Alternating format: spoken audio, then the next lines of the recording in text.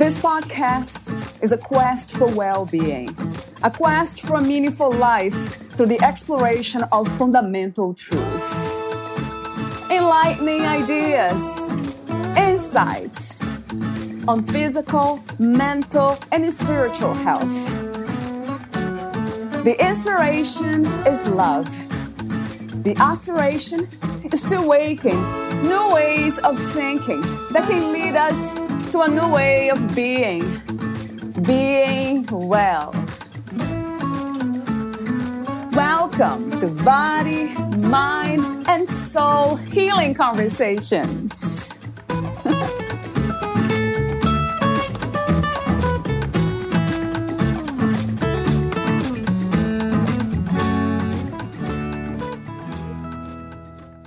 When considering what makes people change in therapy, we often focus on things like how willing a client is to change, the relational fit between therapist and client, as well as the efficacy of therapeutic interventions. But what about self-compassion? This doesn't seem to get top billing when thinking about how change happens. In order to seek healing, you need to be able to value yourself and see yourself as worthy of healing. We cannot heal what we don't love or feel care for. Cultivating self-compassion brings love, care, and cooperation into your system instead of division and intolerance. And when you can entertain the idea that you might not be inherently wrong or bad, you have taken a significant step in healing. Valeria Teles interviews Tanya Fruehauf. She is therapist, founder of Catalyst Counseling, and speaker. Tanya Fruehauf is a therapist and founder of Catalyst Counseling, a private therapy practice located in Vancouver, British Columbia.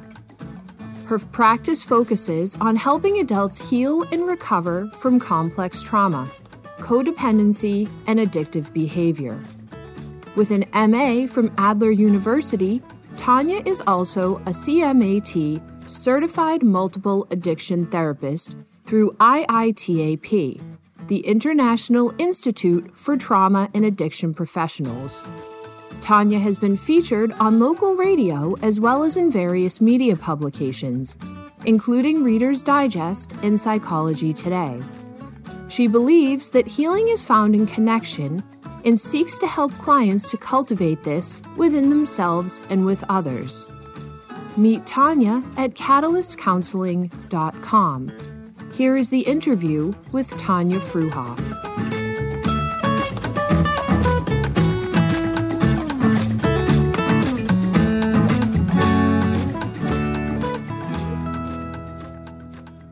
In your own words, who is Tanya Fruehauf?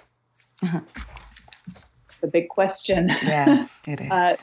She's a woman who's on a spiritual journey in a human form and is learning about herself and learning about life and trying to make the world a better place. I often wonder how we get to realize that this is a spiritual journey.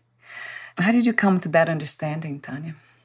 I think actually through a lot of therapy, through therapy work. I mean, I think that growing up, the attachments that I had to what I thought would make me happy and the pain that came from that attachment, I was sort of thinking, well, that's the problem. I just need to get ABC to happen in my life before things make me happy or before I'm all better. And through an excellent therapist in my life, who I've worked with for 18 years now, I realized that this is actually a spiritual unfolding. So learning about ego, learning about, just spirit and practice of mindfulness and just realizing that the attachments through our ego are usually the things that are bringing us pain and that what we're experiencing in our life is really the reflection of spiritual journey. So it broadened the horizon of just that I'm just me, this little me in life. And I often ask another question about the goal, not the destination really, but Where are we trying to get to with all this healing work? Do you have any idea? Do you have a vision for that place? I guess the vision would be, I think there's many things, but if I had to maybe pick one, vision, I think that it's the vision of authenticity and connection.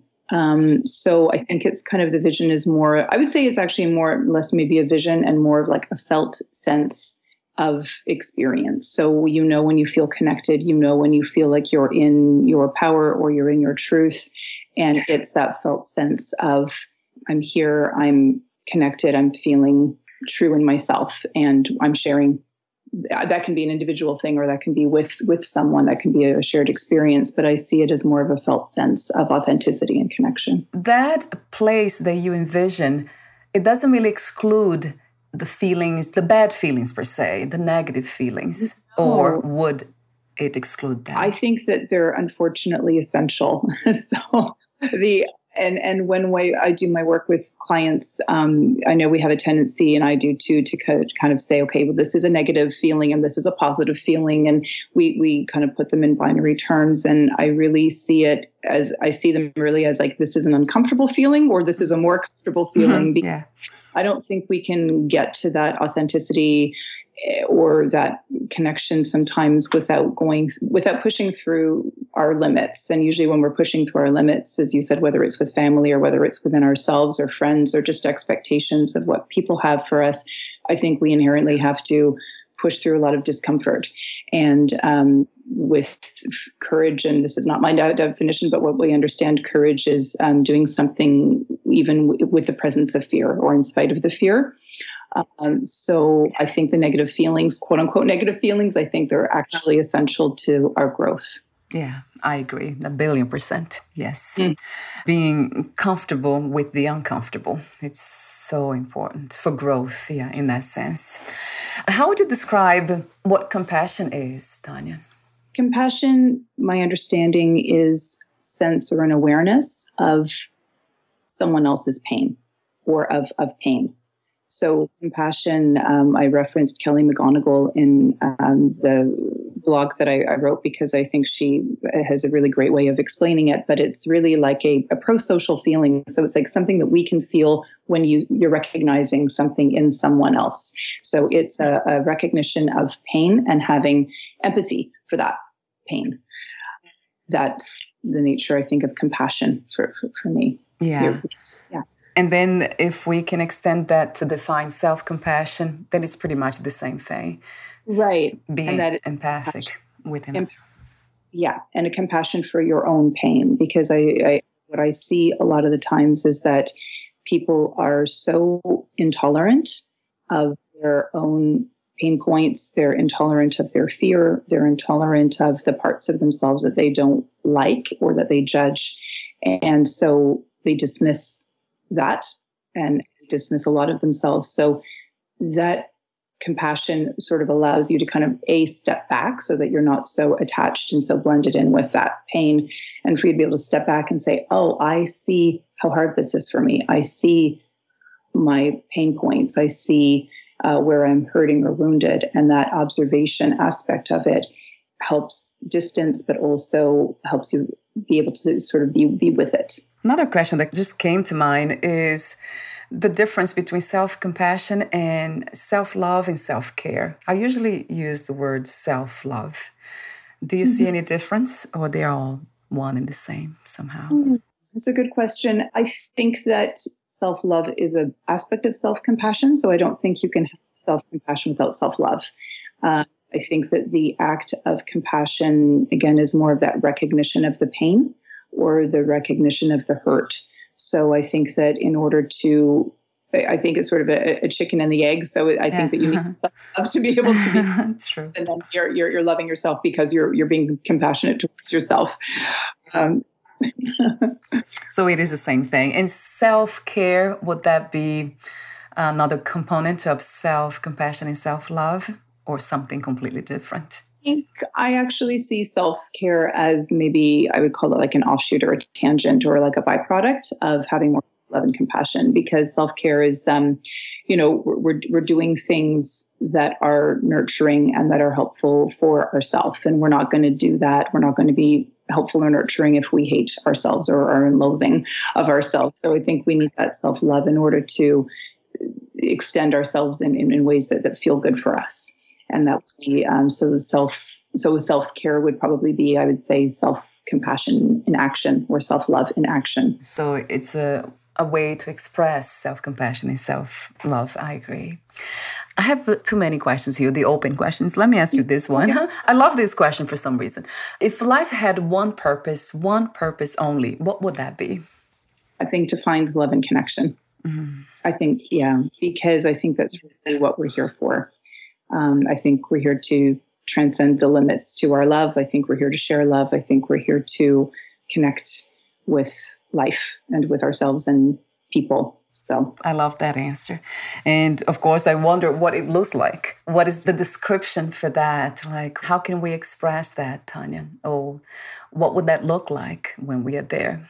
Well, I think it's an ongoing thing. I think it's really individual, actually, because I think that people have different ways of expressing. It almost reminds me of the Love Languages book, where they talk about, some people like to express their love through words or through quality time or through acts of service or touch.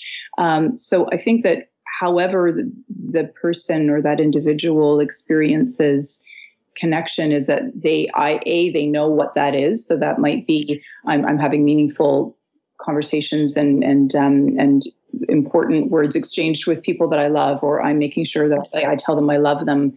I'm telling my mom or my dad, I love you when I speak with you, or I'm doing things to help make your life a better place, or for yourself. It might be something like I'm willing to be honest about how I feel, even when it's really hard. Because I think that self-love is not just like going for massages and pedicures.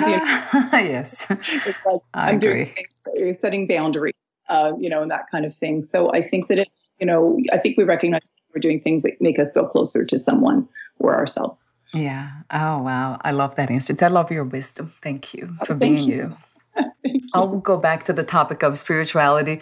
Do you have any, let's say, defined spiritual ideas, concepts, or belief systems?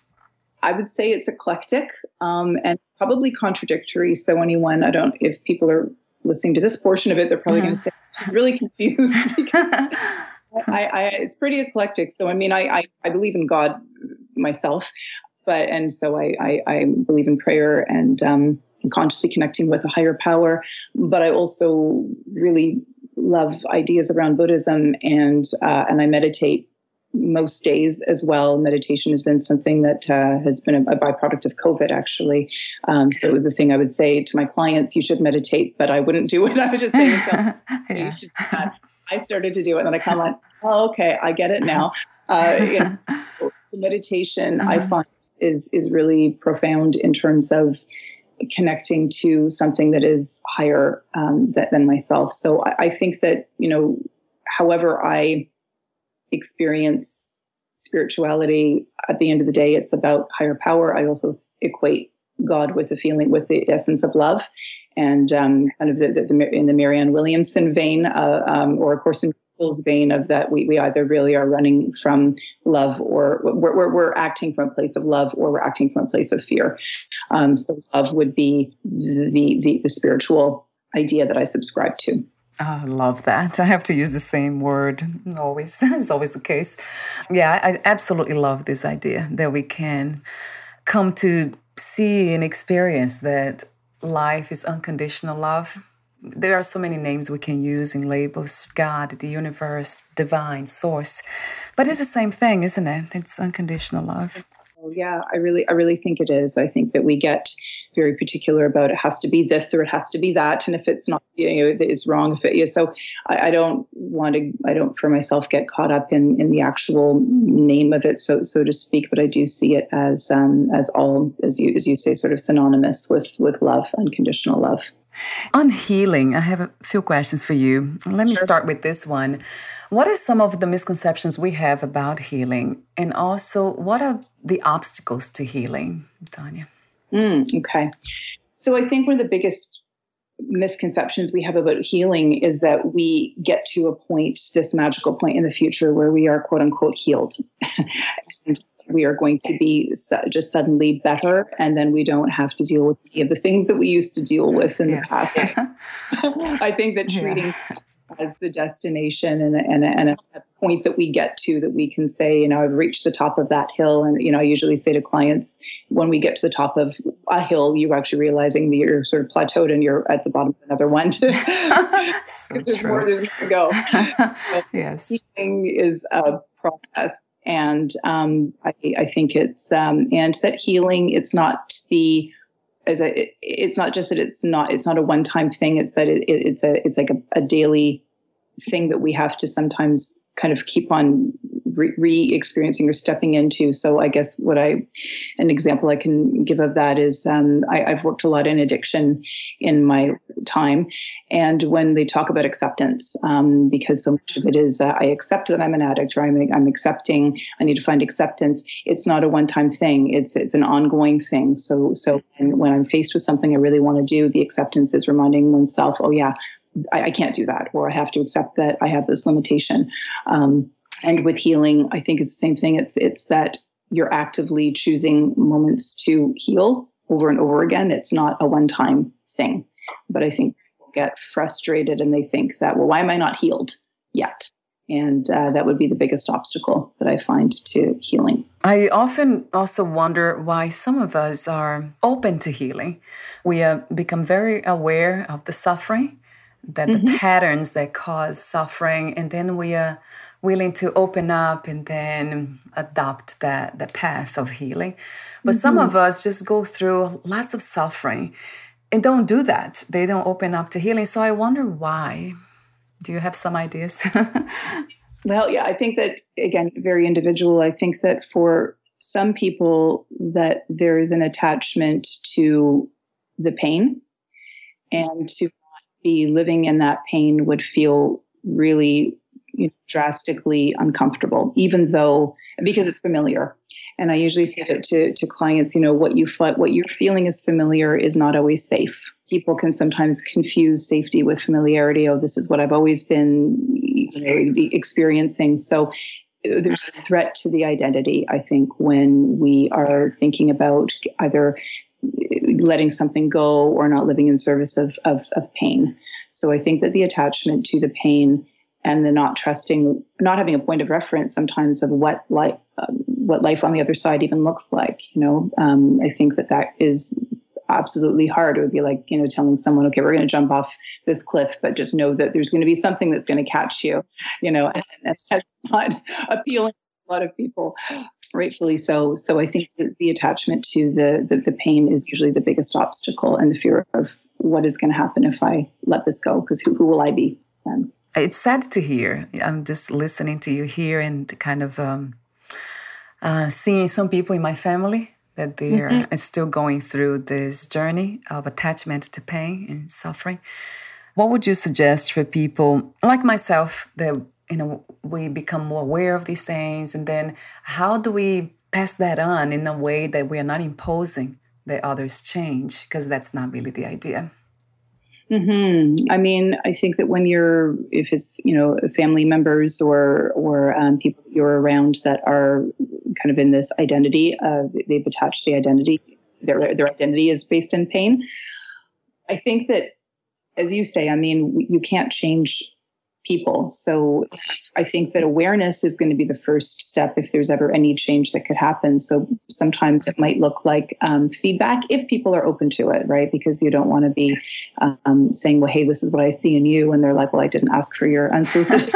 Yes. Oh, yeah.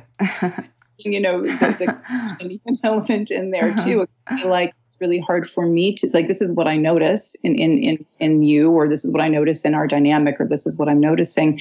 And this is how it feels, when I see this. Do you see that in yourself, or what's your experience of that? If there is an openness that they would want to even look at it, because I don't think people change unless they are feeling enough pain, I would say. And again, people have a high tolerance for pain, so that enough pain is a moving target for people. But I think that people don't really. You have to get the pain needs to feel more painful than the advantage of what you're getting from the pain, if that makes any sense. Like I think that you need the discomfort of the pain needs to override the identity that you're getting from the painful place. Right. That makes so much sense. And it's another sad statement, right? Yeah. Observation to make. If you have a family member who is really in that pain identity and they will not look at it or be willing to change, then it might be then about boundaries that you need to put up to say, well, maybe I have to distance, or maybe I have to change the way that I'm interacting with this person because it might be very hard for you. What a dance, Tanya. What a dance this life is. The experience of coming here in the human body where we feel so whole, complete. It has been my experience, maybe not everyone's experience. Then we are so joyful for no reason. And then all of a sudden, all that disappears. And then now we feel shame and a lot of self-judgment. And this has actually caught my attention in the article you wrote about compassion and self-compassion. So before I ask you questions about that, talk to me for a moment about the main inspiration and intention to becoming a therapist and creating the Catalyst Counseling. It's a long road, and I wrote a story on my website about it, but I think that it was sort of being on a quest in my life for an experience where I would be using my skills, I think, to the highest potential. And I knocked on a lot of the wrong doors before I found therapy. I actually did my undergrad, back in the late 90s, we'll just say, is a long time ago. I did an undergraduate degree in psychology and then abandoned it and thought I wanted to be an actress, and did a lot of other things that were not working in my life. And it really, the catalyst for me to actually start my business, Catalyst Counseling, was getting to a point where a relationship broke down, realizing that, I was in my late 30s and that there was really not a lot of great options for me career-wise unless I changed something really significantly, and noticing that, I had to really do an overhaul and take a step into the unknown in order to have the life that I wanted. So I went back to school and I got my master's and ended up working in addiction, even though I was told that I would never be good in addiction because the addicts would, quote unquote, eat me alive. And I was not going to excel in that field. And long story short is that by doing a lot of things that didn't work, recognizing that maybe there was another avenue for me and that this just felt like the right fit for me. Thank you for doing what you do and for being true to yourself, Tanya. We get to hear a lot of those voices, right? External voices that we can't do this or we should do it this way. But I love when I see it in myself and other people that I talk to or come across when they do what they have to do, what they want to do, what's true to them, and despite of what anyone thinks. So that's beautiful. Exactly. Thank you. Yeah. Your work as a therapist, is that online? Do you meet your clients online, offline, groups, corporations? I do predominantly in-person individual work in my practice. With the advent of COVID, we've had to pivot a lot. And so Zoom has been a new addition to the work that I do, because I also do trauma work. And funnily enough, I never thought that could be incorporated into Zoom, but I still do my EMDR work sometimes with clients over Zoom. So it is a lot of flexibility now. But at the end of the day, most of my clients will still express a preference for in-person. I still prefer being in the room with someone. So it's individual, in-person, and I had to accept my limitations around group. I wish I did group. I don't like doing group therapy. It's too much energies for me to own into and balance. So I don't do groups, and I do work. I have a lot of executive, high-level executives that I work with. So I don't market myself as corporate counseling, but I certainly have a lot of working professionals that utilize my services. Wonderful. And I'll have the link of Catalyst Counseling on your podcast profile. And I'll ask you for the link at the end. So let's talk about self-compassion. This is one of my favorite topics because it relates to self-love. It's the same thing, as you said before. So how do you integrate self-compassion to your practice? That's the first question. Why it works, and what was the inspiration for that? So I'm going to answer those questions, I think, just in a different order and start with the last question first and then move to your first question. So in my experience, I think that one of the biggest obstacles, not the only obstacle, but one of the biggest obstacles that I found to healing was actually is shame and the feelings of self-loathing that my clients have. So when I was doing my graduate work, I was staunchly believing that I would be a CBT therapist, and I love CBT. I incorporate CBT into a lot of my work. But what I did realize was that sometimes reframing your thoughts absolutely can work. But when your clients were having a lot of problems with, just sort of trying to reframe the thought of like, well, maybe I am good enough. Maybe I can try to believe that and I'll fake it till I make it, or maybe I am lovable. But they weren't really able to internalize that shift. And I realized that just thinking differently isn't always going to create changes. Although sometimes it will, it doesn't always. So the shame and the self-loathing was the obstacle that I was realizing. Like, well, so many people hate aspects of themselves. They can't tolerate aspects of themselves. So how are they supposed to heal when they're in this hate relationship with aspects of themselves?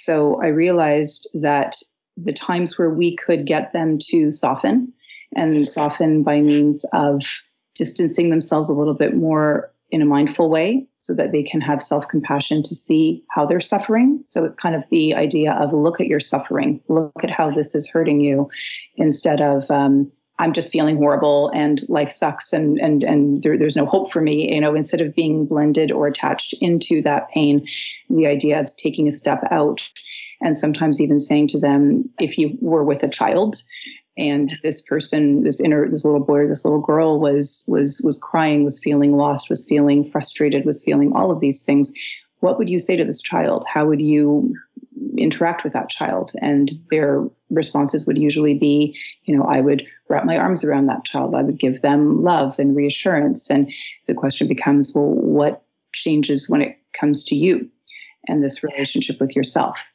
And the realization that, I'm being excessively harsh with myself is a big realization. And so that's what led me to really valuing the tool of self-compassion to be developed in the therapy room and in the therapeutic relationship, because you can't heal what you hate. Yes, 1 billion times to that. That can be a process, of course. Yeah, absolutely. Absolutely. It's an ongoing process. Absolutely. It's not a destination exactly, but it's a process. But the intolerance that people have for aspects of themselves is a real struggle and is a real obstacle. So that's where I think stepping out of yourself and being able to say, I see how I'm hurting, and maybe I can love myself through that hurting, or I can just realize what a heavy load I'm carrying here emotionally. I think it's a really important thing for people to be able to see. Yes, I agree. The self-judgment and shame and all this negative self-talk in our heads, do they always come from childhood traumas and bad experiences, or we can somehow acquire them even as an adult in our day-to-day experiences? Yeah, it's a great question. I think that they're absolutely acquired. And, the idea that everything always has to come from childhood, I don't think it necessarily always has to. There's obviously, I think that's the breeding ground for a lot of the messaging, because when we're children and when we're born and when we're developing, we are developing our first relationships with caregivers, and we're kind of relying on the external world to tell us how life is and who we are. And there's a therapist, and I wish I could take credit for this, but it's a really profound thing. But I read recently where, children will take the developmental experiences and then create an identity about it, right? Instead of it just being like, well, that was a really painful experience. They kind of extrapolate this means that I wasn't worthwhile, I wasn't lovable.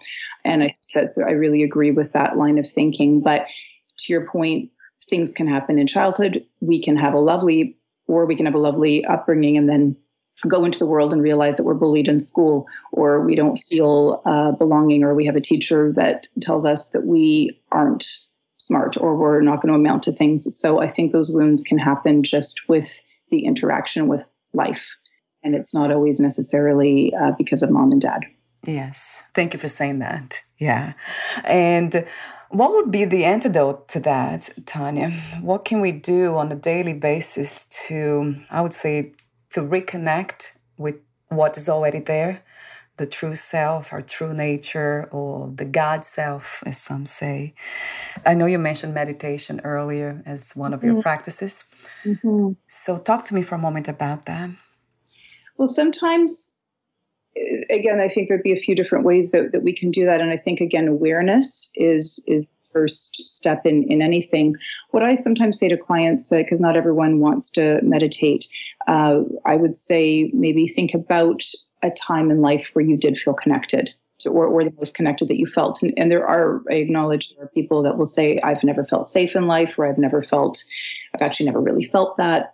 For a lot of people, they sometimes have had a peak moment where they have felt either relief or a connection. So I would encourage them to remember or think about that experience. Or if they haven't had that experience, imagine what it might feel like if you had, and that's where we sometimes imagine unconditional love, higher power part. But when people connect into either a memory of feeling loved or connected or whatever it is for them, I encourage them to also pay attention to where they feel that in their body. Because we put a lot of weight into thoughts, feelings, which are really important, absolutely, but that head is connected to a body that gives a lot of information. And so sometimes we can help people get to some of those places, if not through meditation, through noticing where do you feel that feeling in your body? Is there warmth? Is there a feeling of relief? Is there a feeling of rest? Where is that in your body? Let's develop that.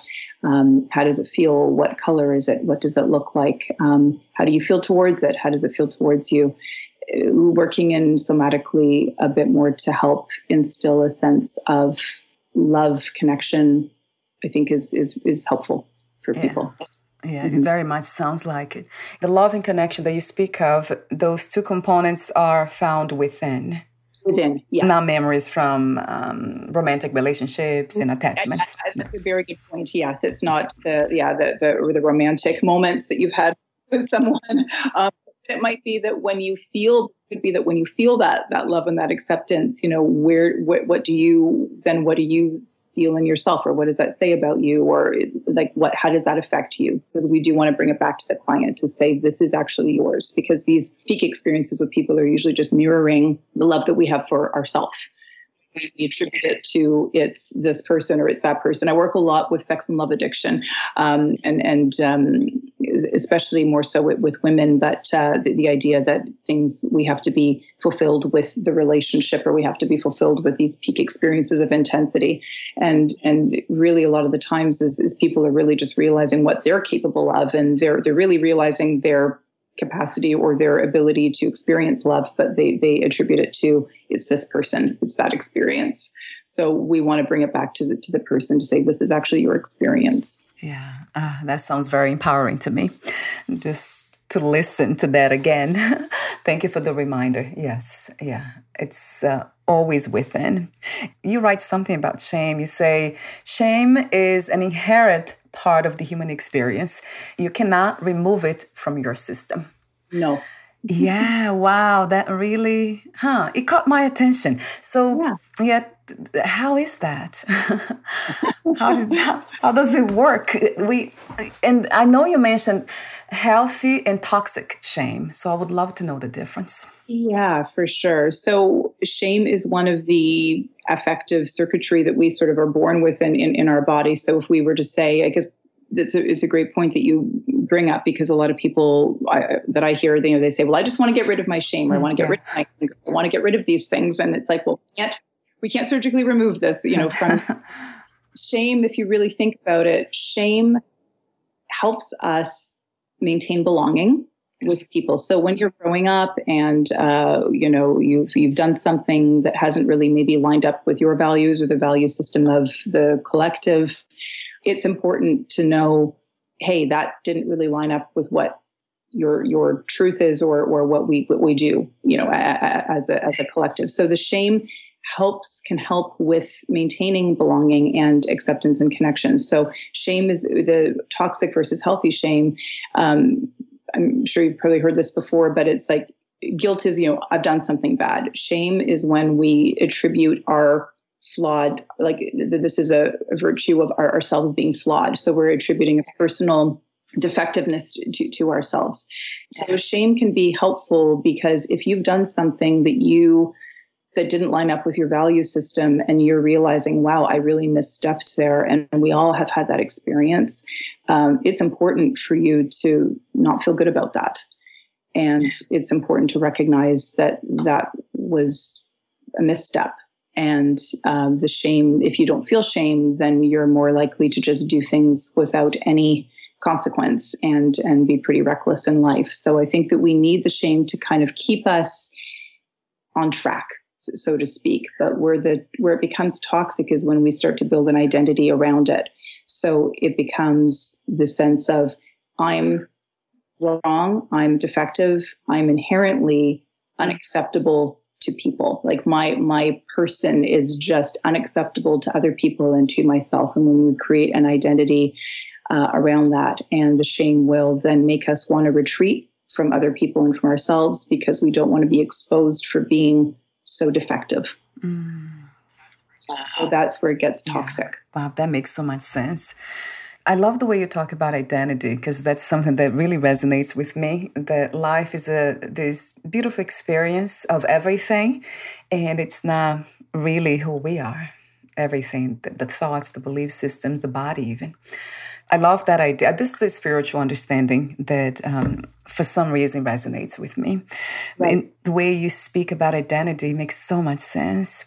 So I had another question. Actually, it's not a question, a comment to make about another passage in the article you wrote that caught my attention, where you said, knowing that my preference for self-criticism is because of the way my brain functions and not because I am defective was a game changer. I can choose to witness my own pain and be with pain instead of judging myself for it. Just summarizing what you've been saying about identity, I love that you include the word witness here. So becoming the witness of the experience of everything that's happening, which is not a detachment, right, Tanya? It's different from detachment. I think witnessing is actually, to me, I understand it as a version of detachment. It doesn't, when I say detachment, it doesn't mean that I'm not still connected with it, but it's just that the witnessing is the meaning that I'm just not enmeshing or blending in with that experience entirely, that I have the ability to step back and just look at it. Let me look at it and see it instead of being it. Yeah. So, this is an interesting conversation that I don't often have, but about detachment. So the witness, is that something, it's creating that distance. Does it make us almost like robots in a way? How does it affect us, I wonder? Well, I think that it creates a lot of relief and some freedom within. I think the word detachment, I think sometimes with our languaging, it can mean a lot of different things, because I take your point sometimes when it's like, I'm detaching from you. It almost feels like I'm rejecting, or you're not in my sphere, anymore. Yeah, you're pushing away and trying to get away and that kind of thing. So when I'm imagining, I think the word witnessing is a great word, because it's the idea of being with something instead of being in it, right? So how that affects someone, I think, is that when they can see, like, oh, this is just what I've been doing, or this is just the behavior, this is the way, and our brains, run. And I haven't coined this term, so I can't call it as mine, but what we say is what fires together wires together, right? So when we have a common thought or behavior or whatever it is that we're repeating all the time. So when it comes to shame, I'm bad, I'm defective, there's something wrong with me. People just wait until they find out the truth about me. I'm the worst of the worst. When those things get repeated, then it starts to become very, very quick in our brain that this is the way that this is our default, or it feels like a default for us. And then when we get blended in with that, so when you have that thought, then you're going to have a feeling, the shame, right? So you might feel warm, your hands, you feel flushed, your heart starts beating fast. I don't like this feeling. Your brain signals, the amygdala signals, smoke alert. Oh no, there's something wrong. I'm not feeling good. And then we have this cycle of thought, feeling, intensifying. So when we're enmeshed in that experience, you can't do anything really when you're in that, because you're kind of hijacked emotionally, so to speak. So the idea of witnessing, where you can say, that's just what I do. That thought is just what my brain tells me, or that is a real practice behavior that I've been doing for a really long time, but that doesn't define who I am. That's not my identity. That witnessing then can create, in my experience, a sense of relief. Even if it's momentary, then they might go back into the shame, but we're looking for those moments of relief and distance slightly, where we can see what we're doing and kind of go, oh, that really does hurt. That really is painful. Wow. And we're looking at it through curiosity, with a curiosity lens. Yeah. Oh, I love that component too, being open and being curious instead of judgmental or trying to push it away. I love the way you say that. It makes so much sense. So being with the experiences, and not becoming the experience. Right. Although sometimes it feels like in order to feel everything fully, we've got to become one with it. It's a relationship in a way. So it's like almost like a choice and an option we have. What kind of relationship do we choose to have? Absolutely. Right? With anything. Absolutely. And that becomes empowering, because then it is exactly to your point. What is the relationship that I'm choosing to have with this? There's almost an empowering aspect of it, because you're realizing that I'm bringing something to the table here. This is not just happening to me. To your point before, and I want to just again acknowledge credit where credit is due. The idea of curiosity, looking at things with compassion and curiosity, a lot of that is also informed, or that comes from IFS, Internal Family Systems, which is an amazing framework created by Richard Schwartz. And they talk about, I don't want to go in too much of a tangent here, but just to say that the essence of self, the essence of, I'd say, coming from a place of love, truth, authenticity, they talk about looking at things through curiosity, compassion, connectedness, clarity, that we have that access to those parts of ourselves when we are able to witness, I think, what is happening, right? So IFS speaks a lot about that for people that are listening and that might want some information about being in that consciousness, which is really helpful. I have heard about it, and I talked to a lot of therapists on the method, the internal family systems, right? It really, really works. I think they also call parts work. I have heard that too. That's exactly it. So a lot of my work is very eclectic. And as I said, I do still use CBT in my practice, absolutely, but incorporating aspects of IFS. I am an EMDR practitioner as well for trauma. So I think it's sort of using what the client really needs at the end of the day as well. Because if you're trying to just reframe thoughts till the end of the day and you're realizing they're stuck in a shame loop, then utilizing skills where we can get them to witness a bit more and use the self-compassion, that would be more helpful, I think, than just saying, but we're doing CBT and we have to just think differently. Yeah. Thank you so much for being open to life, Tanya, and having these deep observations within yourself and then people that you work with, that you help. It's really beautiful. Thank you again. And we're almost at the end, but I do want to make another comment about something that I read. The self-compassion can affect and result in change at different levels, physiological change, thoughts and feelings and beliefs. So that's interesting. I know you mentioned earlier that, of course, the way we think affects the brain and changes the way the brain works.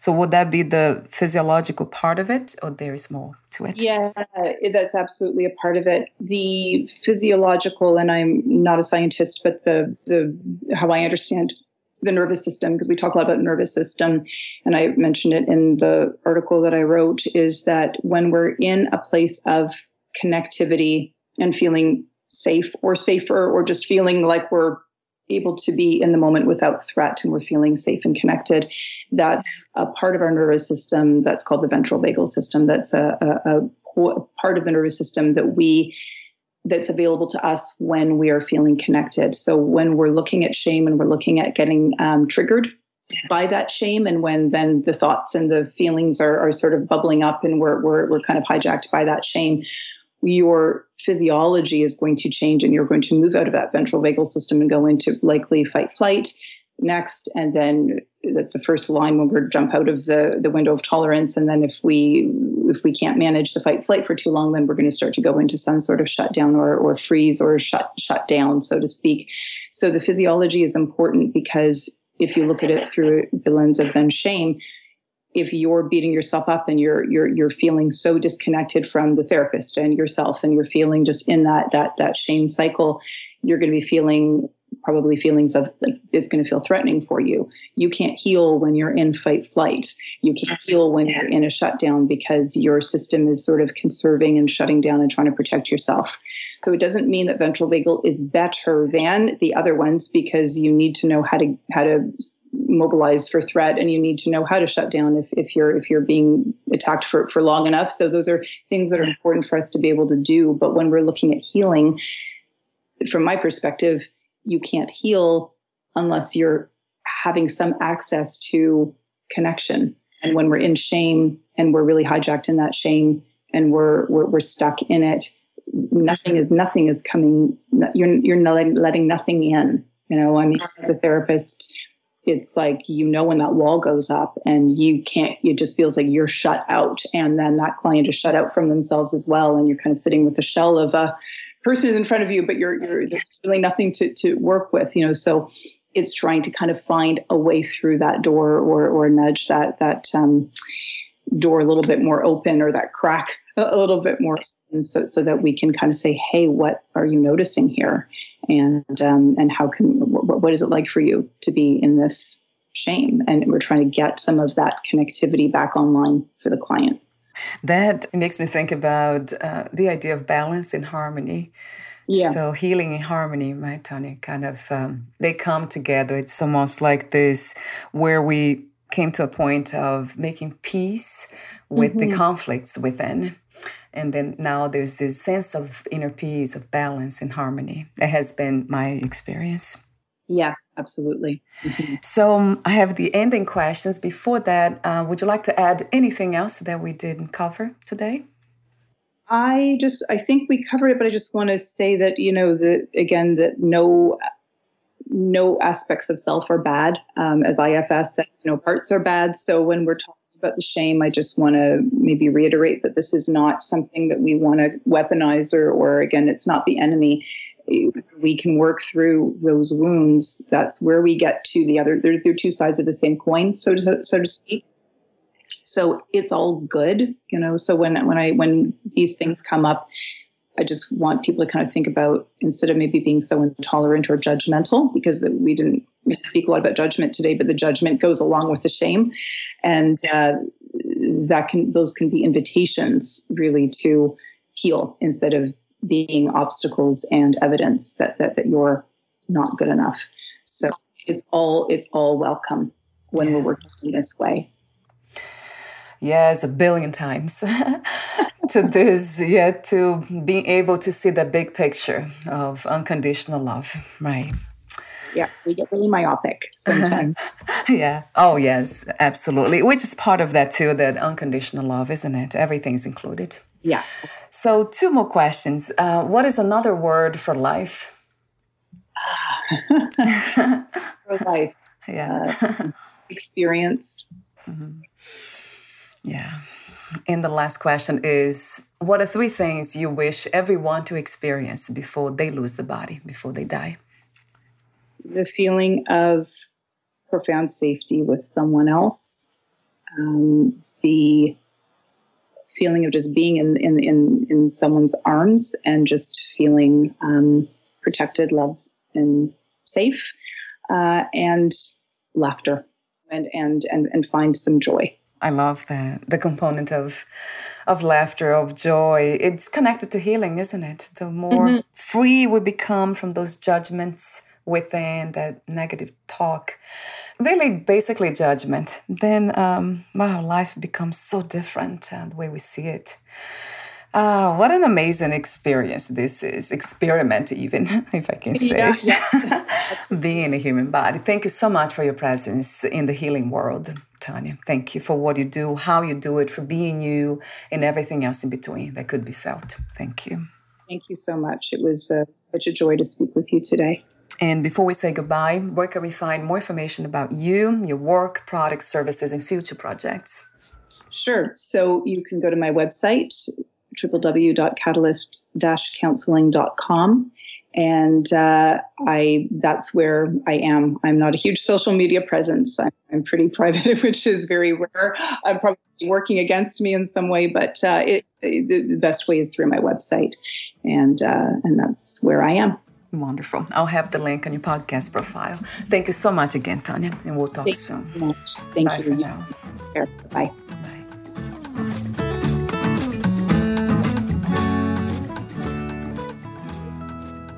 Thank you for listening. To learn more about Tanya Fruehauf and her work, please visit catalyst-counseling.com.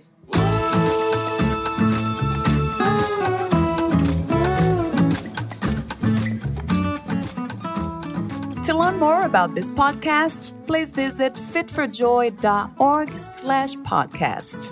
Thank you again for listening, and bye for now.